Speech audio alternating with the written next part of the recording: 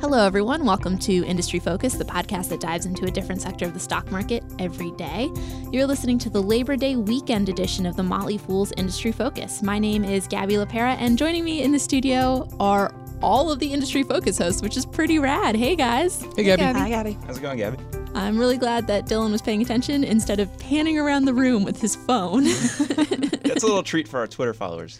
Okay, well, if you're listening to this, go ahead and look at our Twitter feed. It's MF Industry Focus. So I want to start off by thanking the labor movement for this wonderful weekend that we're having right now. The labor movement brought you wonderful things like workplace safety, weekends, and protections for workers. So thanks, guys. So this show obviously is not one of my regular Monday shows. I have everyone in the studio with me, and we thought that we would do kind of a primer to industry focus. That is what this show is all about. And to do that, what we're going to do is we're going to start off by just kind of introducing ourselves, saying why you should care about our sector, aka why our sectors are the best sectors, to give kind of an intro to people who maybe haven't listened to the show as much. And then we'll just, we'll talk about trends and stocks and things that we're really excited about in our sectors. Is everyone cool with that? Sounds good. Sounds good. Okay, so in that case, I'm going to go in order of the week, which means I get to go first. That's totally a coincidence, guys. Like, You have a prepared monologue? just a prepared monologue. So my name is Gabby LaPera, just in case you didn't catch that the first couple times I said that.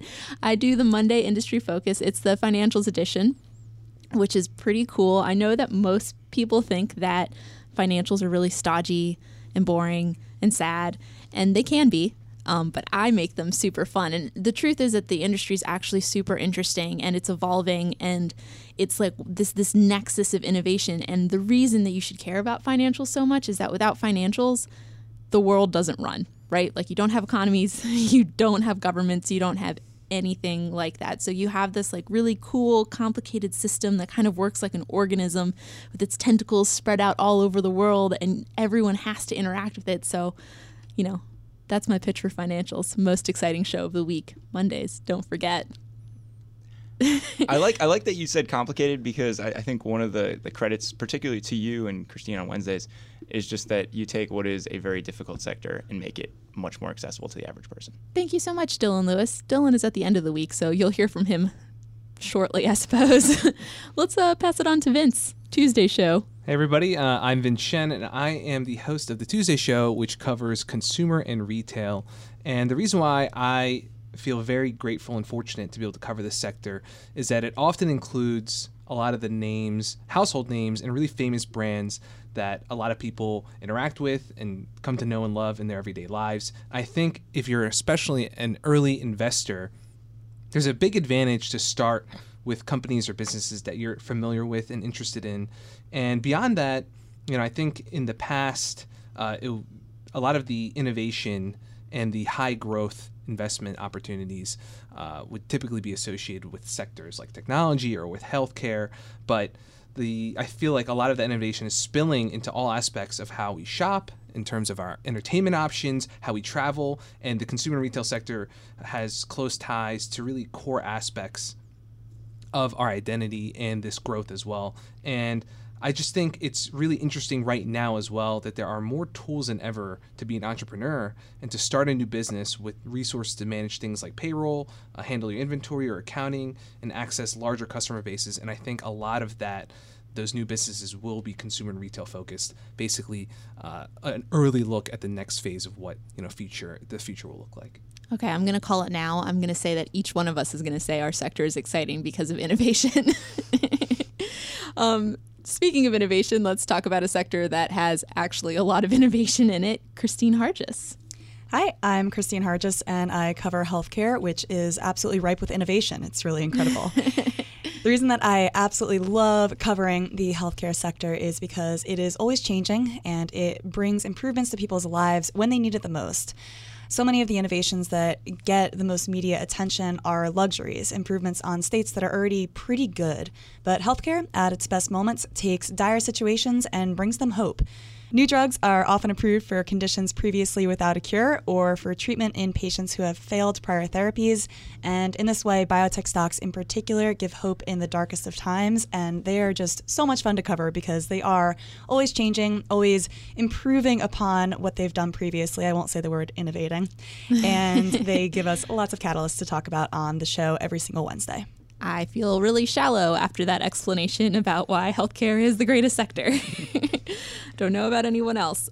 So listeners, extra special treat for you today. Besides us all being in the studio together, I would like to introduce, drum roll please, our new Industry Focus host, Sarah Priestley. Thank you, Gabby. I don't know if I can quite live up to that introduction. My name's Sarah Priestley. I'll be taking over from Sean to do the Energy and Industrial Show. I do believe this is probably the most fascinating sector amongst all that we're talking about today, but then I would say that because I'm biased. I think we're really going to push kind of the definition of energy and industrials, and we're going to broaden our horizons, talk a little bit about defense, logistics, materials, utilities, and obviously regularly touch upon energy also. But the reason that I think it's a fascinating industry is it's really often a lot of these companies, they're seen as complicated, they're seen as slow moving and boring, but they're at the forefront of a lot of tech trends that Dylan talks about all the time. AI and deep learning, those kind of things are really pushing the industry forward, and they're fundamentally necessary for your everyday life. So sorry, Gabby, to take that one from you, but we also need roads. So there's companies like Boeing's, Cummins Diesel, NextEra Energy. They've all demonstrated fantastic returns for investors over the past 10 to 15 years, and I think that they're stocks that often get overlooked, and that means that there's a lot of buy opportunities for these, and investors often get paid to hold them while they wait for their returns. So overall, I think there's a huge amount of interesting stories in the industry to talk about right now. Often they're long-standing, stable organizations, which is a slightly different perspective than some of the other industries that we cover. And the bottom line is it's just a great area of the market for investors who want good returns and want to get paid for them while they wait. Okay, guys, so FYI, Sarah never comes underprepared to anything. So if you were just so excited at that description of the energy and industrial sector, you have so much more of that in store for you starting in September when Sarah takes over the show. The other really cool thing about Sarah, listeners, is besides that, she's an immigrant to our great country here in America, is that she used to work for Rolls-Royce, so she has some firsthand experience in the industrial sector, which is pretty sweet. Yeah, I do. Yields and manufacturing returns and production times were my life for a while, so hopefully I'll make everybody as enthusiastic about those as I am. Well, thank you very much for joining us. I can speak for all of us in saying that we're all super excited to have you on the cast. Thank you. And now Dylan Lewis, the man with the sector that actually has innovation in it. Innovation left and right in tech. Unlike I think Sarah's sector, where let me finish. Where you have like companies that have been around for quite some time with these established histories. With tech, that's sometimes the case with companies like Apple, but very often you have kind of these upstarts. And I think to kind of rope in what a lot of you guys have talked about, what we're seeing more and more is that the definition of tech is changing a little bit, and that a lot of companies that are kind of conventionally tech are getting into all of these other industries. And so, you think about what's going on in the payment space with PayPal, Venmo, Square.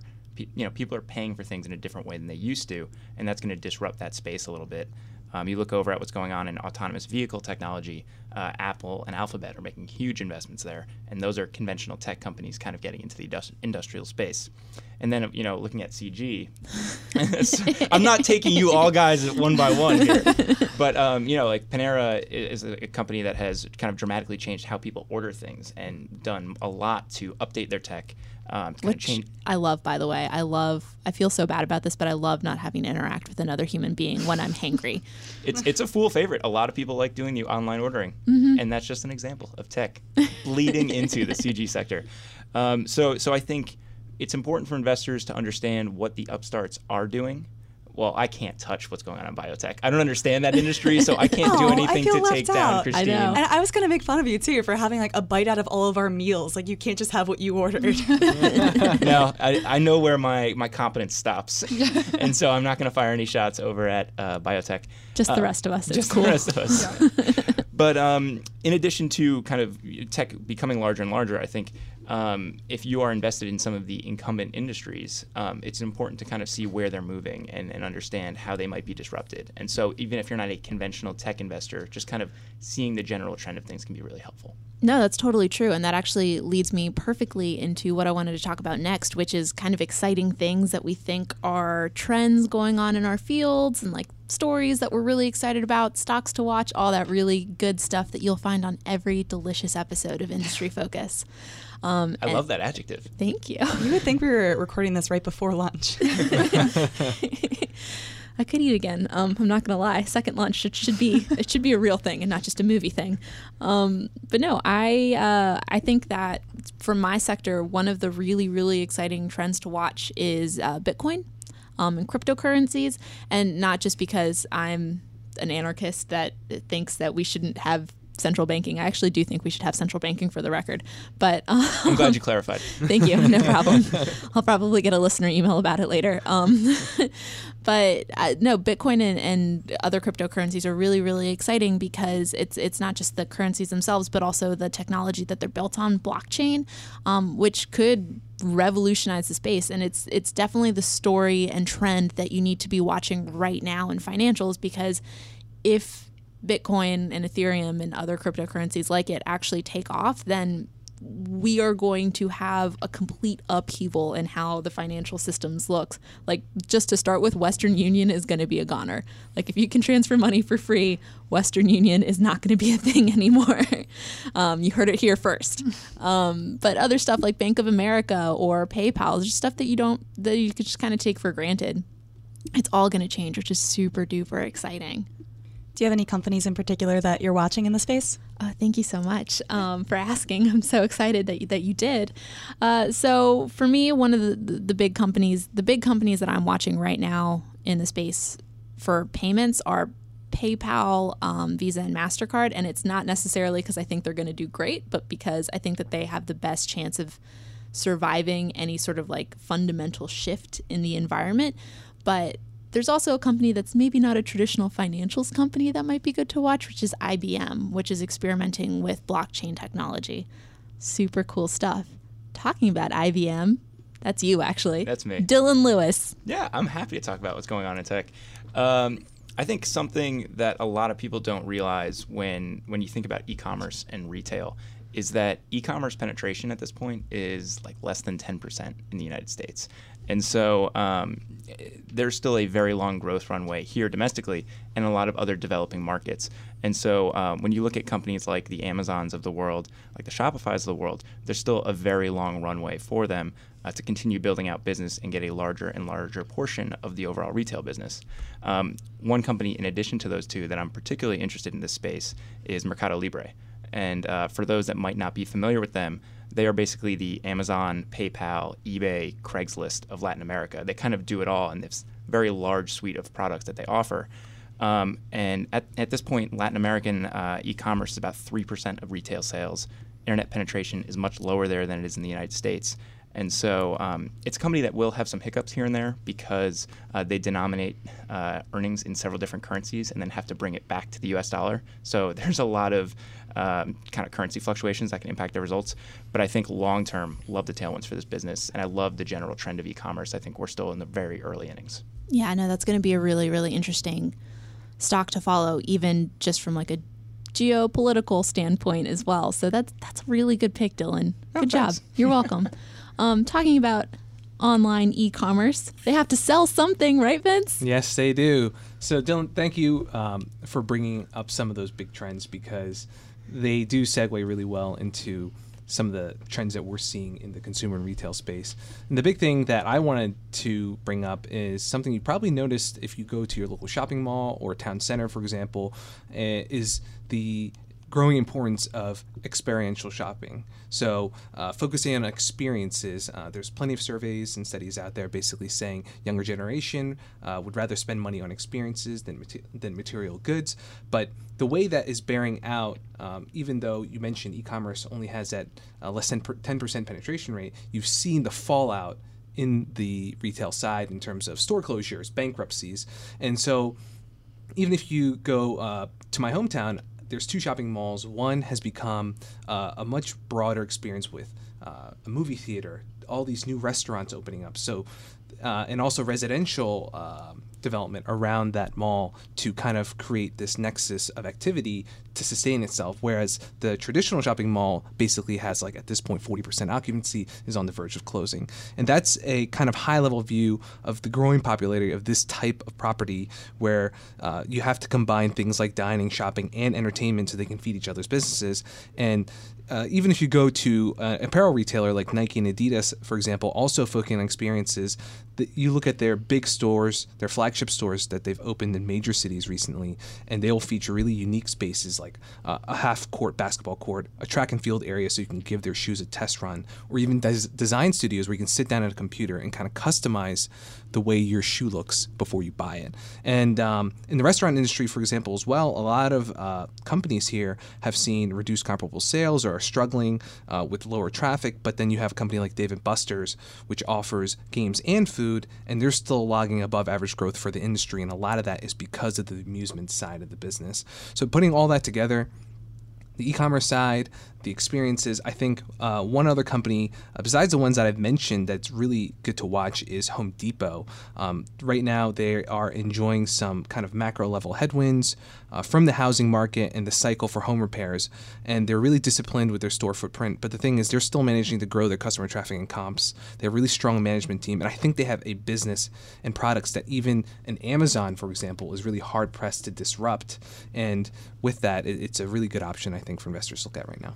Yeah, actually, you hear people talk about Amazon-proof businesses, and I think one of the reasons that Home Depot falls into that category is when you go to Home Depot, you're generally looking for expertise in addition to whatever you're buying. You know, you want help when you're doing your floors over, or you're maybe replacing a window or something like that. You want to make sure you're putting the right stuff in your house. Yep, absolutely. And they have workshops now and tutorials in stores, for example, to get people in to add that extra value so that they will spend their dollars at the store and not, just go online or something like that. That, and it's full of contractors always who are there like picking up equipment that they need right then. Here we all are selling Vince's stock. You did a really good job on touching on all of our industries, which makes me feel all warm and fuzzy besides Christine's. Sorry, Christine. Just constantly left out.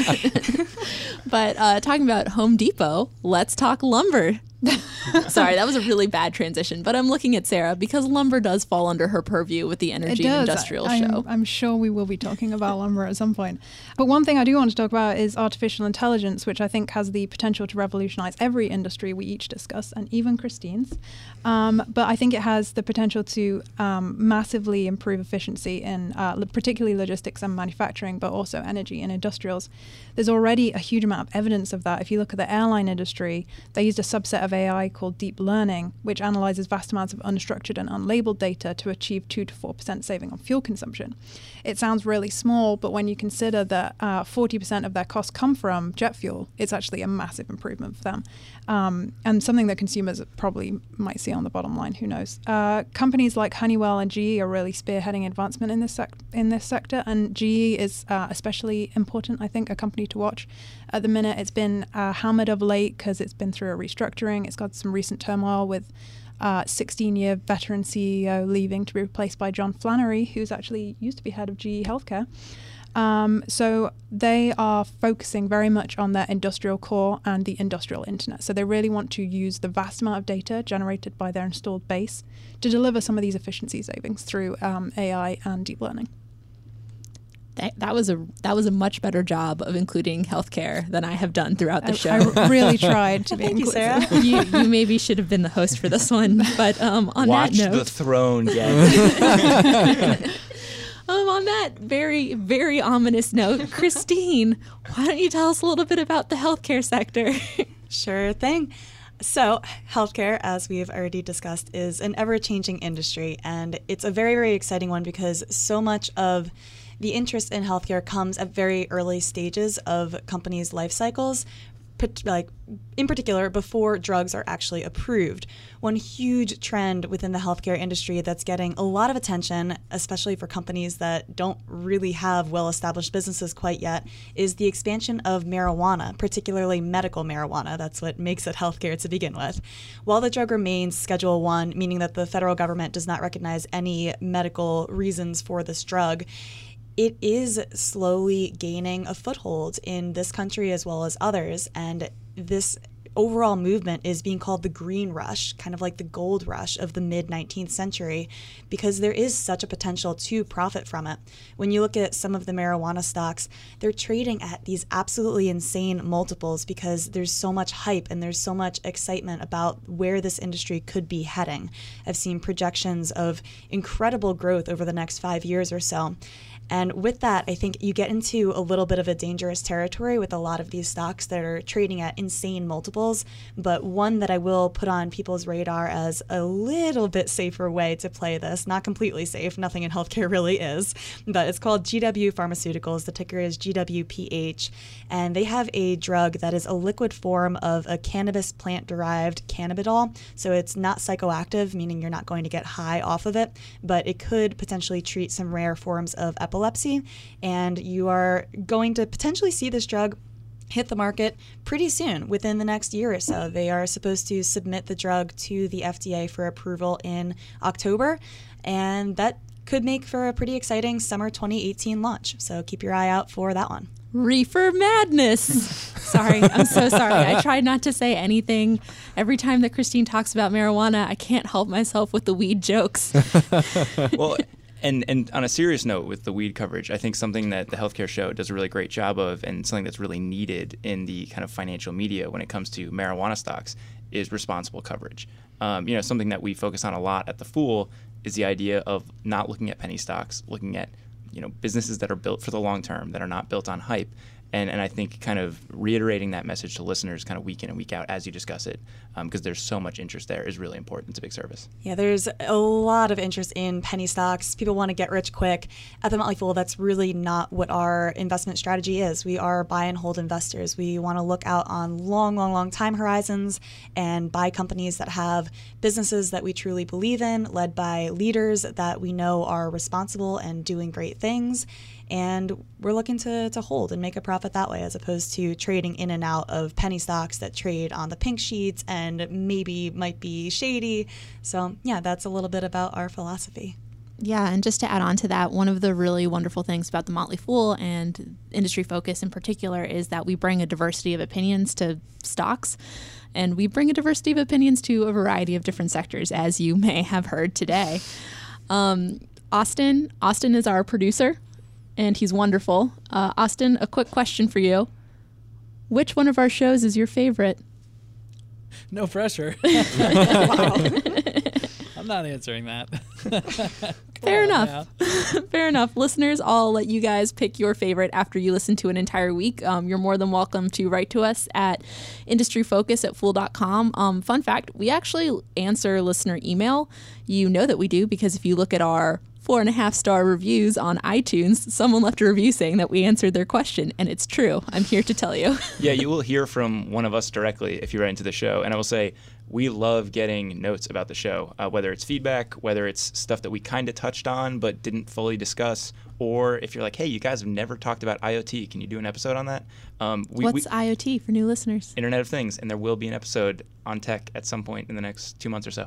So look out for that. So and the reason there's going to be that episode is because someone wrote in asking for it. There you go.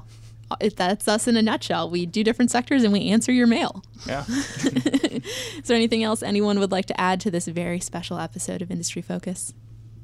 I'll just throw in a thanks to our longtime listeners, and we're looking forward to hopefully getting some new listeners and hearing from you all. And also thanks so much as always to Austin, and thanks Gabby for hosting, and thanks to everybody else for being a pleasure to work with. Wow, it's a giant love fest in here.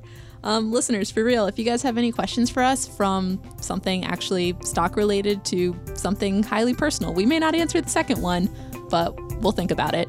Go ahead and email us at industryfocus@fool.com or by tweeting us at MFIndustryFocus. Thank you to Austin, our wonderful producer, and thank you to y'all for joining us. Everyone have a great week. Thanks, Gabby. Thanks, Gabby. Thanks, Gabby. Thanks.